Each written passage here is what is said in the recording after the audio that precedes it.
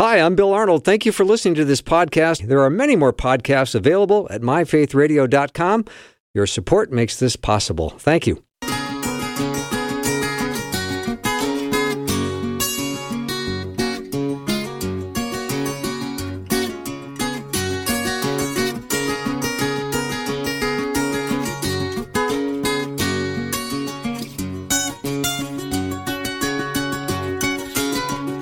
And a warm welcome to the afternoon show. I'm Bill Arnold, and today you're going to get your bookends to your day on Faith Radio because my guest is Carmen LaBerge, and she is on in the mornings from 6 to 8 Central Time, and we're continuing our series in the Words of Jesus. So if you have a red letter edition Bible, these will be the red letters in your Bible. And today we're going to talk about John chapter 18. Looking forward to it. Carmen, welcome. Hello, my friend. Yeah. This is so fun. This is very fun. This is so fun. Thank you so much for having me. Yes. Now, be reminded of this hour that we are live on the air, all right? You mean as opposed to just chatting it up over a cup of tea? Two friends chatting over tea. Mm-hmm. Yeah, exactly. Mm-hmm. So anyway, thanks for the work you do. You're amazing, and people love you, and it's really nice to have you on the show. Thank you. It's so nice to be here. Yeah. So let's jump into John 18. This is a powerful chapter, and I think it's going to be a great hour of teaching. Thank you. Thank you. I'm really looking forward to it. Let's get to it. Let's start by reading, let's say, the first, 7 verses? Should we start that and take it in smaller chunks? Yeah, I think we should take it in, let's take it in small chunks. Do you want to read verses 1 to 7, and then we'll unpack it verse by verse? That sounds good. When he had finished praying, Jesus left with his disciples and crossed the Kidron Valley. On the other side, there was a garden, and he and his disciples went into it. Now Judas, who betrayed him, knew the place, because Jesus had often met there with his disciples. So Jesus came to the garden, guiding a detachment of soldiers and some officials from the chief priests and the Pharisees. They were carrying torches, lanterns, and weapons. Jesus, knowing all that was going to happen to him, went out and asked them, "Who is it you want?" "Jesus of Nazareth," they replied. "I am he," Jesus said. And Judas the traitor was standing there with them. When Jesus said, "I am he," they drew back and fell to the ground. Again he asked them, "Who is it you want?" "Jesus of Nazareth," they said. All right, so should we just jump in? Oh, yeah. Let's jump in. There's so much here. Okay, there's so much here. So the context for John chapter 18 is what has just transpired in the prior 4 chapters. So we have Jesus on the night that ultimately he's going to be betrayed, and we're going to get into that in this chapter. But so if you want to read this in context, you want to start at the beginning of chapter 13 of the Gospel of John, and you want to read what happens on this last night of the life of Jesus. And you're going to have the Passover feast where he washes the disciples' feet.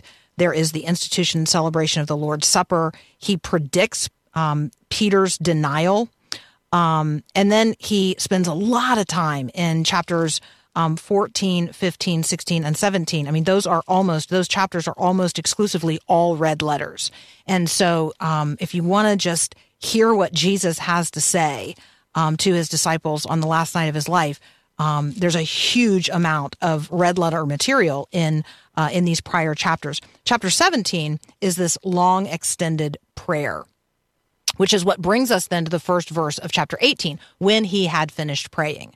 So when he had finished praying is this reference back to everything that has just happened in John chapter 17. So I want to encourage people to go back and read the red letters in John 17, as you are considering what happens going forward. So Jesus left with his disciples. And so when we think about who had been in the upper room, it's not just the 12 who we think about. And in fact, at this point, Judas is not among them because a couple of chapters ago, Judas took off. Having placed his hand in the dish at the same time as Jesus, he was identified as the one who was going to betray him. So Judas is not among those who are walking now across the Kidron Valley from the upper room to what we know as the Garden of Gethsemane. And so that's at least the 11, but who else? Well, I mean, we think there were something like 120 people in the upper room on that last evening. And so it's probably that whole group of people who make their way across the Kidron Valley and enter into this garden. And it was a garden that they had spent a lot of time in. So this is the Garden of Gethsemane. For those of you who maybe have been to Jerusalem, you know that there is a grove of olive trees still there where, and those would be the olive trees that Jesus would have knelt beside and under on this night. And they're still there. And that is really, really extraordinary. So Judas, who betrayed him, knew the place because Jesus often met there with his disciples. I think it's interesting, Bill, that Jesus didn't, try to find a secluded, unknown place where, he's going to be able to get away from the people that were going to come after him. I mean, he went to a place that was well known where he would be found, and that's where Judas arrives with what's described as a detachment of soldiers. If you were to Google detachment of Roman soldiers, you're going to find out that a detachment of soldiers is somewhere between 500 to 1,000, normally around 1,000 soldiers. I don't think we picture it that way. I think we imagine it's, maybe a dozen guys coming to get, one guy. But if it really was a detachment of soldiers, which I have no reason to believe that Scripture is not accurate here, then we're talking about, 1,000 Roman soldiers who show up. And the officials from the chief priests, so that's probably a couple of dozen, and the Pharisees, again, probably another couple dozen more. They're carrying torches and lanterns and weapons, and that's going to sound to all of us a whole lot like a lynch mob. So no wonder Peter's hand is on his sword, right? I mean, that's where your hand would be when these guys arrive. So Jesus, knowing all that was going to happen to him. So again, that is that's the omniscience here. Jesus is God. He's, fully the second member of the Trinity. He's fully God. Yes, he's fully man, but he knows what's going to happen.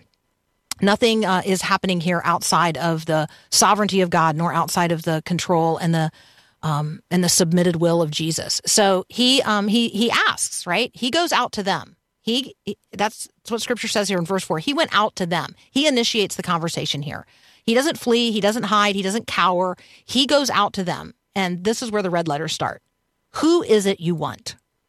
That's a strong question. Yeah, that's a strong question. It really is. I mean, if I were to say to you, Bill, who is it that you want? I want Jesus. That's my heart's desire. I mean, you can have all the rest. Give me Jesus. Now, when I say that, I'm saying it in a completely different way than they're saying it. Who do they want? They want Jesus of Nazareth. And when they say that, I think they're bearing witness against themselves in terms of their understanding of who he is. They don't say, we want the King of the Jews. They don't say, we want Jesus, the Christ. They don't say, we want the Son of God, the Son of Man, the prophet, the priest. We want Jesus of Nazareth. Really, really basic way of describing a person. And then Jesus gives the strongest possible answer. I am he. In English, the he is supplied. In Greek, it just says, I am. And, for those of us that, are students of Scripture, we know that is the name that God claims for himself in Exodus 3 when he reveals his name to Moses at the burning bush. It's the ineffable name of God. I am. You didn't say it. Jews don't say it. And so for Jesus to say, I am, is the strongest possible thing that he could say. And when he said, I am, they drew back and fell to the ground. I mean, they literally couldn't keep their feet. And so I think that Philippians 2 is prefigured here. I think when Paul says, the day is coming when every knee will bow in heaven and on earth and under the earth and every tongue confess that Jesus Christ is Lord, I think that's prefigured right here in John chapter 18. So again, he asked, who is it you want? Again, strong question. Do we make God repeat himself? Do we ever do that? In asking us questions, do we ever make God repeat himself? I think Jesus wants to know if we really want him. Interesting. And Yeah, and so then they say, Jesus of Nazareth. And he says, and now we're jumping into verse 8, which we haven't read yet. Yeah. But the next red letters, I told you that I am he. If you're looking for me, then let these men go. I just love in verse 6, it says, they drew back and fell to the ground. I can't imagine that picture, those soldiers being blown back. I did read a little bit on a detachment of soldiers, and I did hear that there are occasions when they would have basically sent a SWAT team of highly trained soldiers, so might not have been 500 or 1,000, but it was probably a significant number of soldiers, well-trained, able to take this person under arrest. Yeah, definitely a scary group of dudes. Yes. I mean, we could just, we'll leave it at that. For sure. Yeah. All right, Carmen, let me take a break, and we'll come back and continue our study with Carmen LaBerge. And we are in John chapter 18 as we continue our series on the words of Jesus, which would be the red letters in a red letter edition Bible.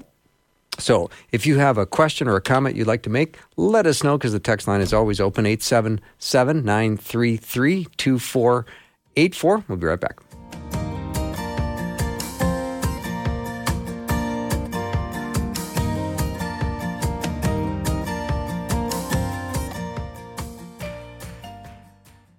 We want to pray for you. We all need prayer.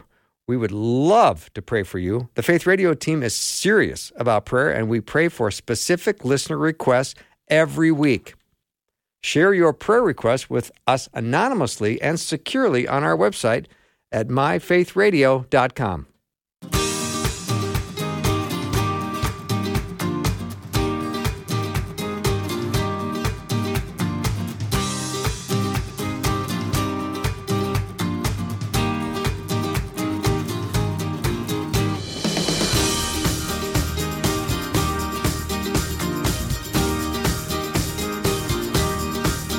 All right, I'm back with Carmen LaBerge, and we are in our series on the words of Jesus, which we do on Wednesdays. It is Wednesday, I believe.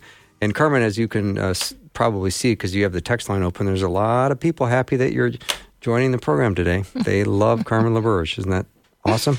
I love that we start the day together and we end the day together. I know. It's fantastic. It's great. All right. So we got through the first 7 verses. Let's move on. What do we want to do? How many in the next chunk here? Let's do like 8 through 14. Okay. Do you want to read, or do you want me to? Why don't you read them, and then I'll go through them again. Okay, sounds good. Verse 8, John chapter 18, verse 8. Jesus answered, I told you that I am he. If you're looking for me, then let these men go. This happened so that the words he had spoken would be fulfilled. I have not lost one of those you gave me. Then Simon Peter, who had a sword, drew it and struck the high priest's servant, cutting off his right ear. The servant's name was Malchus. Jesus commanded Peter, put your sword away. Shall I not drink the cup the Father has given me? Then the detachment of soldiers, with its commander and the Jewish officials, arrested Jesus. They bound him and brought him first to Annas, who was the father-in-law of Caiaphas, the high priest that year. Caiaphas was the one who had advised the Jewish leaders that it would be good if one man died for the people. There is so much in this section of Scripture. And so, I mean, don't you wish we had the testimony of Malchus, yes, whose ear is healed? Don't you wish we had, I just wish we had his testimony. That would be amazing. Yeah. All right. So, Jesus is starting here. Hey, I told you that I am he. If you've ever wondered, okay, so if there's all these soldiers and they came, they're heavily armed, they're certainly skilled, how is it that all the other disciples got away and they only arrested Jesus? Well, it's answered right here. Jesus says, hey, you've got the guy you came for. Let all these other guys go. And again, that's a fulfillment of Scripture as well. And so that's what happens. Peter has a sword, again, kind of an interesting detail here. And he draws it and he cuts off the ear of Malchus, the servant of the high priest. You can't do the work of God in the ways of the world. That would be my summary of what Peter's trying to do there, right? He thinks that he needs to be protecting Jesus. He doesn't want to let this happen. And Jesus is really clear. And again, now the red letter words, put your sword away. Shall I not drink the cup the Father has given me? That is a curious statement. And it definitely presumes that Peter knows what the cup is that the Father is giving Jesus to drink. And so we know that, Peter was certainly present when there was this dispute on the road one day. The mother of James and John had asked Jesus whether or not her sons could sit beside Jesus in his kingdom. And right, they're seeking this prominence. And Jesus said, hey, are you able to drink the cup that I am to drink? And they're like, yeah, we can drink it. And they didn't understand, right? They do not understand that they're talking here. What we're talking about here is God's wrath being poured out. That's the cup that Jesus is going to drink. He is going to drink it to the dregs. He is going to drink the wrath of God, referred to in Jeremiah 25:15. The Lord, the God of Israel, said, take from my hand this cup of the wine of wrath. Make all the nations to whom I send drink of it. Well, Jesus drinks it to the dregs. Isaiah 51:17, O Jerusalem, you who have drunk from the hand of the Lord the cup of his wrath. You've drunk the dregs to the bowl, the cup of staggering. Revelation 14 talks about it as well. If anyone worships the beast and its image and receives a mark on his forehead or his hand, he's also going to drink the wine of God's wrath, pulled full strength into the cup of his anger. Like, I don't want that. I don't want to have to drink the cup of the wrath of God, and I don't have to because Jesus has done that on our behalf. So there is this detachment of soldiers then, and they bind him and they bring him first to Annas, and this begins the evening during which Jesus is going to be interrogated and tried, and then ultimately here in the next few verses presented to a mob of people, and they're going to be asked again, who do you want? So we're headed in that direction. But now we've arrived at, now at the portion of this passage where there aren't any red letters because there's this interaction between Peter and some other people in the courtyard of the high priest. Yeah. Let's go back to Malchus, though, just because I think I love that he met someone's need on the night that he was going to be sleepless and go to his crucifixion. And this was the last miracle before the resurrection. And I look at the way he was always meeting people's needs. I mean, his first miracle, he was fixing a catering problem. And the last miracle before the resurrection, he touched and healed a man's ear. Now, I know when we see it in movies, we see Jesus picking a detached ear off the ground and sticking it back on his head. And I don't know if it happened that way, because Scripture says he touched his ear, and all Jesus had to do was touch it. He didn't have to pick up the one that was on the ground. I don't know how it worked, but it is interesting that he's always meeting a need. He always meets a need. And if you think that you are in a place where God has to meet a need of yours, he will. Amen. Amen. Amen. Hey, even if you are, a person who came to, who is at this point at utter enmity with the Lord. Yes, exactly. Yeah. Yeah, but it's amazing. But I've asked people before, have you had a Malchus moment where you were in a situation where you didn't know what was going to happen next, and yet God showed up and restored something that you thought, this is impossible, and yet he did it. And a lot of people have Malchus stories. And every time I see the depiction of Malchus in a movie, he's always in such a state of being completely stunned. He's motionless, and he just sits there, and I go, yeah, that's probably the way you would respond if Jesus just restored your ear that just got cut off your head. And Peter was probably going for his head, and he ducked, and he probably got his ear cut off. That's probably how it worked. Who knows? Well, Peter may have been going for somebody other than the servant of the high priest, too. That's true, right? That's true. I mean, Malchus may not even be there because he wants to be there. He may be there under orders because he is a person under authority at this point as well. Yeah. It's a curious thing. Yeah, it's fun to banter around. All right, where do we go from here? Should we go to 15? Yeah, and then let's move through Peter's denials and then the questioning of the high priest. So let's read all the way through verse 24. Okay. Simon Peter and another disciple were following Jesus. Because this disciple was known to the high priest, he went with Jesus into the high priest's courtyard. But Peter had to wait outside at the door. The other disciple, who was known to the high priest, came back, spoke to the servant girl on duty there, and brought Peter in. You aren't one of this man's disciples too, are you? She asked Peter. He replied, I am not. It was cold, and the servants and officials stood around a fire they had made to keep warm. Peter also was standing with them, warming himself. Meanwhile, the high priest questioned Jesus about his disciples and his teaching. I have spoken openly to the world, Jesus replied. I have always taught in synagogues or at the temple, where all the Jews come together. I said nothing in secret. Why question me? Ask those who heard me. Surely they know what I said.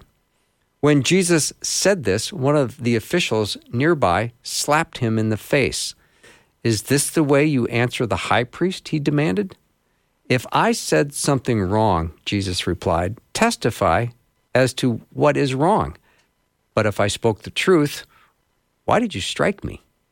Then Annas sent him bound to Caiaphas, the high priest. Yeah, these people are passing. They're just passing him along. Like that's ultimately what's going on here. So as we work our way through this passage, I think that Peter's denial of Jesus is something very, very well known to most students of the life of Jesus, and certainly the events of his last night. This is going to end with the cock crowing after Peter has the opportunity to deny Jesus a second and third time here in just a moment. So we'll talk about that here shortly. There's been a change of scene here. We were in the Garden of Gethsemane, and now we have Jesus in a room being interrogated. And he's being interrogated here by Annas. And so we're going to have him sent here in just a moment to Caiaphas, the high priest. But this is sort of the first in a series of interrogations.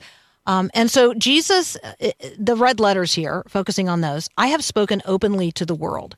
If you've ever wondered, what Jesus is in the world to do, he's here to make the Father known. That is what he's here to do. And so he speaks openly. He speaks publicly. He's not speaking in secret. He says, I always taught in the synagogues or at the temple where all the Jews come together. And I said nothing in secret. So why question me? Jesus came to reveal the Father, not to keep anything hidden. I mean, he came to make God known. He was always accessible. He's answering question after question. And in the way that he always likes to reframe things, he's now asking questions of the questioner. Why question me? Why aren't you asking the people who heard me?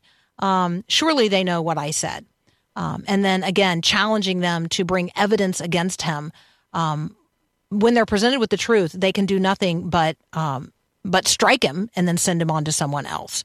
And so that's maybe that's a good place for us to pause and just consider the scene. Yeah, I love that, Carmen, because you're a radio professional and you know the time clock, and you're now giving me 30 seconds to go to break, which I love about you. Carmen LaBerge is my guest. We're continuing our series on the words of Jesus. So if you have a red letter edition Bible, they'd be the red words, and we're in John chapter 18. We'll take a break. Be right back with Carmen.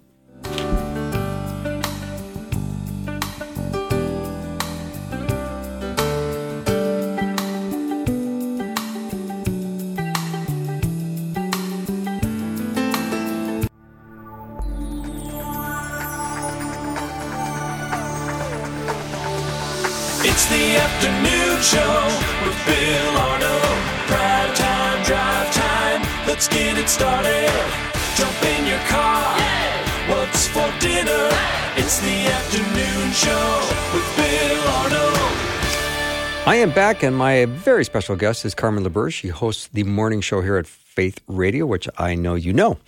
And we are in our series of the red letter words of Jesus. If you have a red letter Bible, it's an edition of Scripture in which the words spoken by Jesus are printed in red ink. So those red letters are meant to help you as a reader easily locate the words spoken by our Lord Jesus Christ. So we're looking at John chapter 18.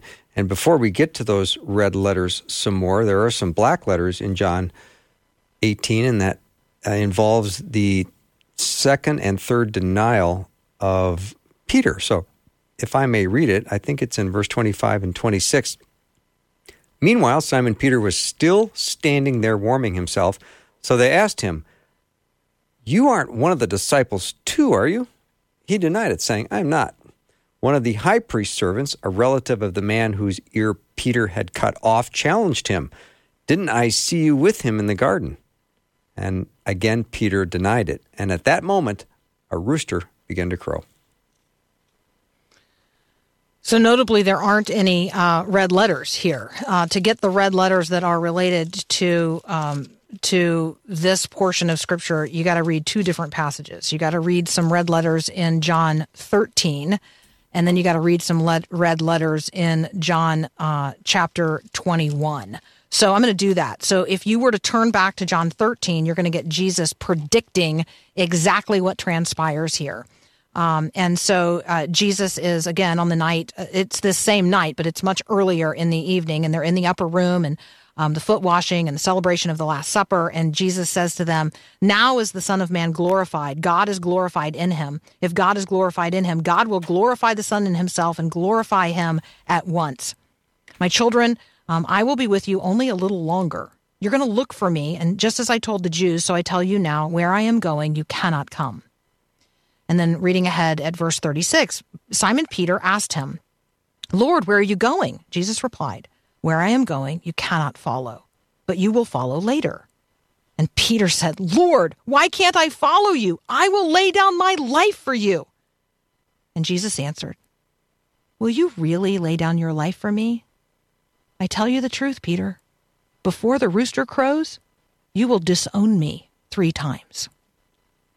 So that is fulfilled here in these verses in John 18, verses 25 to 27. And then the good news for Peter is that in John chapter 21, after his death and then his resurrection, Jesus reinstates Peter. And in the same way that Peter denies Jesus 3 times, Jesus takes the time to reinstate Peter 3 times as well. Mm-hmm. And so I encourage you guys to read the red letters in John chapter 21 related to that at some point. Yeah, Carmen, I have one observation about verse 26. One of the high priest's servants, a relative of the man whose ear Peter had cut off, challenged him. Got a pretty credible source here. Yeah, no, absolutely. I mean, the guy's like, "Dude, I talked to Malchus, and he's like, this guy cut off my ear, and this other guy put it back on, and that's the guy right there with my blood on his hands. Yeah, that guy. Yeah. That guy. He was clearly with Jesus." Yeah. I try to figure out what it was like the next morning, with Mrs. Malchus, because Malchus has got blood on his shoulder. It's like, honey, what happened? Well, let's see, that guy we arrested last night, I got my ear cut off, and he put it back on. Yeah, the testimony of all these women would be really interesting. I mean, we could get to Pilate's wife as well. Let's get to Pilate and what happens when Jesus is before Pilate, picking up at verse 28. Okay, just 28, 29, or how many would you like me to read? Oh no, I think at this point we should probably let's read to verse 38. Okay, you can tell that the we beginning did not of 38, talk in advance like 38A. Yeah. Okay. All right, starting in what verse? 28. 28, okay. Then the Jewish leaders took Jesus from Caiaphas to the palace of the Roman governor. By now, it was early morning, and to avoid ceremonial uncleanliness, they did not enter the palace because they wanted to be able to eat the Passover. So Pilate came out to them and asked, "What charges are you bringing against this man?" "If he were not a criminal," they replied, "we would not have handed him over to you."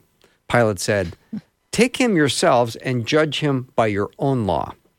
"But we have no right to execute anyone," they objected. This took place to fulfill what Jesus had said about the kind of death he was going to die. Pilate then went back inside the palace, summoned Jesus, and asked him, "Are you the king of the Jews?" "Is this your own idea?" Jesus asked, "or did others talk to you about me?" "Am I a Jew?" Pilate replied. "Your own people and chief priests handed you over to me. What is it you have done?" Jesus answered, "My kingdom is not of this world. If it were, my servants would fight to prevent my arrest by the Jewish leaders. But now my kingdom is from another place." "You are a king then," said Pilate. Jesus answered, "You say that I am a king.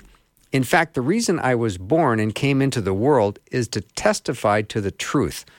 Everyone on the side of truth listens to me." "What is truth?" retorted Pilate. With this, he went out again to the Jews gathered there and said, "I find no basis for a charge against him." Perfect. All right, this is covering a lot of territory. So again, we've had another change of venue. Jesus has now been transferred again. The Jewish leaders have now trotted him from Caiaphas to the palace of the Roman governor, and so now he is going to be presented now in a Roman court. He's been, he's been interrogated in a couple of Jewish environments, and now he's going to be interrogated before Pilate, the Roman procurator. So that's what's going on here. So the Jewish leaders take him, and Pilate comes out and says, what are the charges? And there are no actual charges that are going to stand up to Roman law. And so they say, well, if he wasn't a criminal, if he hadn't broken the law, we wouldn't have brought him here. And they're like, yeah, so that's not a legitimate charge. No. Yeah. And so Pilate tries to basically, this is like hot potato. This is sort of Jesus as hot potato. Take him yourselves and judge him by your own law. Well, according to their law, they can't execute him because, right, they don't have that right under Roman rule. Only the Romans can accomplish an execution here. And so the scripture then says this took place to fulfill what Jesus had said about the kind of death he was going to die. The Jews couldn't crucify. And so the Romans, that was, obviously what the Romans did with basically people who were enemies of the state, political rabble-rousers, people who they wanted to make a public demonstration of. So Pilate's now going to look for a charge that will hold, that will stick. And so he's going to look for a political charge here. Pilate goes back inside and summons Jesus and asks him, "Are you the king of the Jews?" Now, it's interesting that, obviously he's heard this somewhere. And that's then when Jesus asks this very provocative question. Have you noticed so far that Jesus is basically answering questions with questions, except when he comes right out and says, "I am." Mm-hmm. And so is that your own idea, Pilate, or did others talk to you about me? Jesus is asking if Pilate's inquiry is genuine. Jesus already knows his heart, so he knows the answer to that question. But I do think that it's an honest question for each one of us to be asked of the Lord. Are you, for Jesus to turn to us and say, hey, it's not just who do other people say that I am? Who do you say that I am? Are you coming here because you're genuinely seeking the truth? Because that's what I've come into the world to reveal. But are you just trying to trap me? Are you just, is this an honest pursuit? Are you genuinely a seeker? Am I a Jew? And obviously Pilate is not a Jew. And so, he does want to know what Jesus has done to provoke the ire of his own people. And so that gets us into a kingdom conversation. And I think this is probably, where for Pilate, there becomes at least some substance of a political reason to bring a charge against Jesus, because he does here claim to be a king. My kingdom is not of this world. If it were, my servants would fight to prevent my arrest by the Jewish leaders, which of course is exactly what Peter started to do. But you can't make kingdom progress, Jesus's kingdom progress, using the ways of the world. You just can't. It's not a battle of flesh and blood. It's just not. But my kingdom is from another place. So this is the kingdom conversation. And I think, Bill, for each and every one of us, this is a really important conversation for the times in which we live, because I think there's great confusion about the kingdoms of this world, and whether or not they're Christian or not, and the kingdom of Christ, where he reigns supreme, the place in which every knee will bow to Jesus as king and acknowledge him as such. So the kingdom conversation is a good one. Jesus' kingdom is not of this world, but he has instituted it through his presence, and he is coming again to bring it to its fullness. It's why we pray, thy kingdom come, thy will be done on earth as it is in heaven. It's why we function as ambassadors of the kingdom of heaven in the midst of the kingdoms of this world. Like, it's a real thing. It's just not fully instituted here yet. So Pilate says, so you are a king then? And Jesus answered, you say that I am a king. Which it's interesting. We can't really fast forward yet, but what Pilate writes or has written to be placed above Jesus's head upon the cross, King of the Jews, Jesus of Nazareth, King of the Jews. It's interesting. It is as if Pilate accepts this claim. At some level, Pilate accepts this claim. And Jesus confirms that. You say that I'm a king. In fact, the reason I was born and came into the world is to testify to the truth. Everyone on the side of truth listens to me. So, are you on the side of truth? That's the ultimate question here of this passage. Because everybody that's on the side of truth listens to Jesus.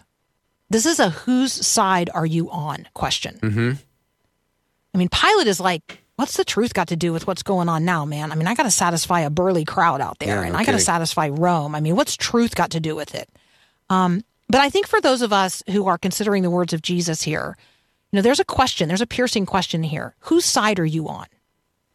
And I'll say, as a disciple of Jesus, I'm on the side of truth, whatever that means and wherever that leads. And truth is not a what. When Pilate says what is truth, he misses the point, because truth is not a what. Truth is a who. Truth is standing right in front of him. Jesus is the way and the truth and the life. Pilate, truth is not a what. Truth is a who. Truth is a person. And the truth is standing right there in front of you, and you missed it. You missed it. He walks out of the room.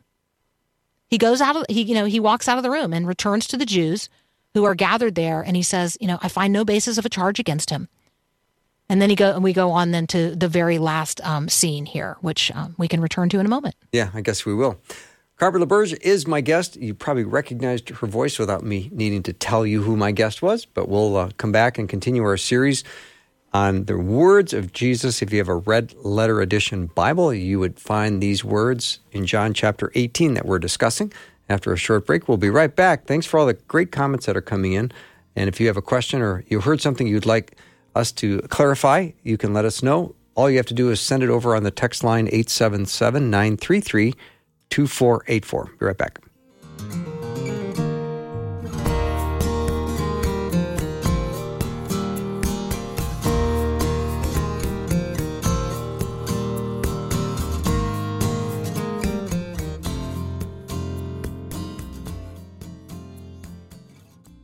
Faith Radio and Afternoons with Bill podcasts are available because of listener support. If you are a supporter, thank you so much. Becoming a supporter today by visiting myfaithradio.com.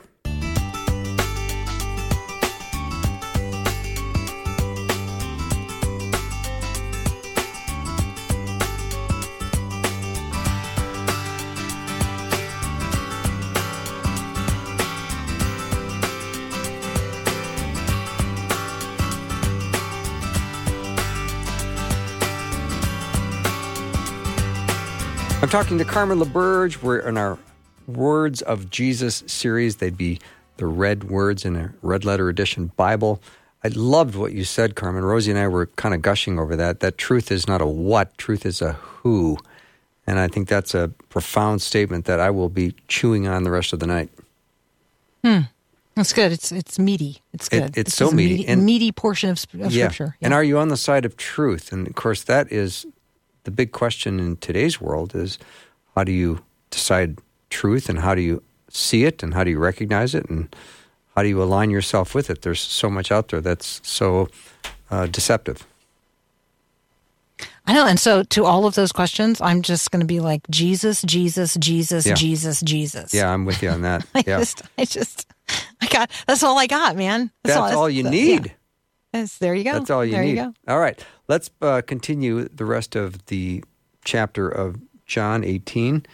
And let's see, where did I finish reading? Why don't you back up and read 38 after Pilate's retort when he goes out again, and read from there to the end.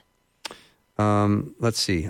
I'll start in 36. Jesus said, "My kingdom is not of this world. If it were, my servants would fight to prevent my arrest by the Jewish leaders. But now my kingdom is from another place." "You're a king?" said Pilate. Jesus answered, "Will you say that I'm a king? In fact, the reason I was born and came into the world is to testify to the truth. Everyone on the side of truth listens to me." "What is truth?" retorted Pilate. Then he went out again to the Jews gathered there and said, "I find no basis for a charge against him. But it is your custom for me to release to you one prisoner at the time of the Passover.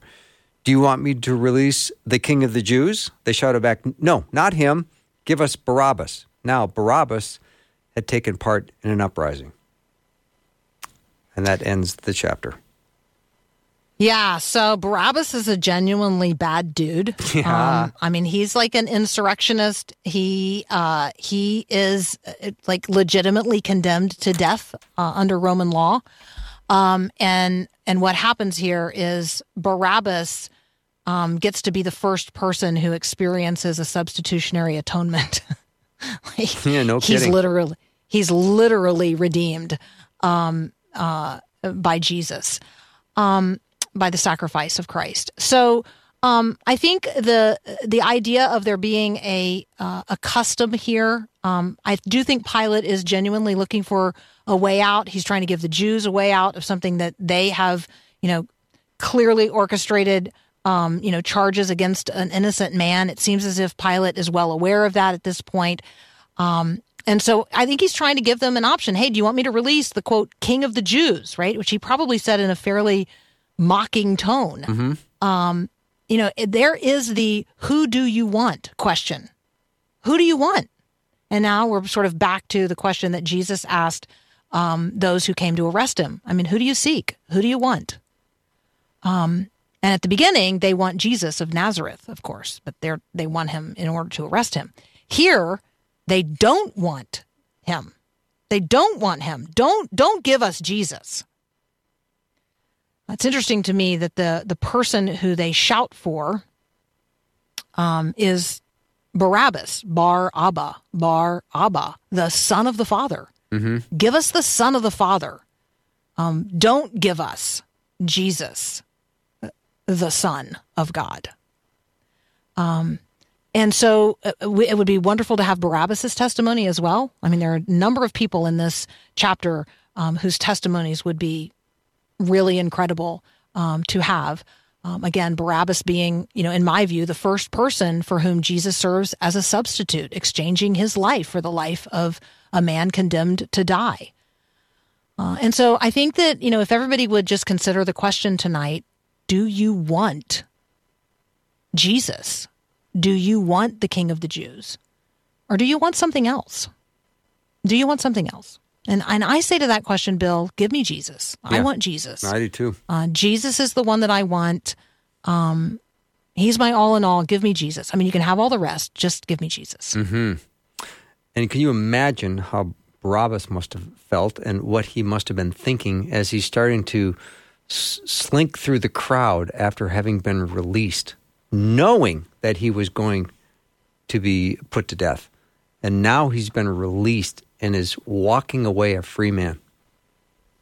Yeah, I mean, he won the lottery of his day. Yeah, I mean, whatever that thing is that they're taking a drawing for again tonight, and it's up over $1 billion. That's what Barabbas won. Yeah, he won. In his day, that's what he won. He won the Mega Millions. Yep. Yeah. And it's a great illustration of substitutionary atonement. And that is, I guess I never thought about it until just now. And the deeply personal nature of it. Yeah. And I'm not saying that Barabbas is, saved eternally here. That's not at all what I'm saying. We're not saying that. But there is a substitution that happens here, and Jesus is going to die, and Barabbas is not. Yeah, that's a very interesting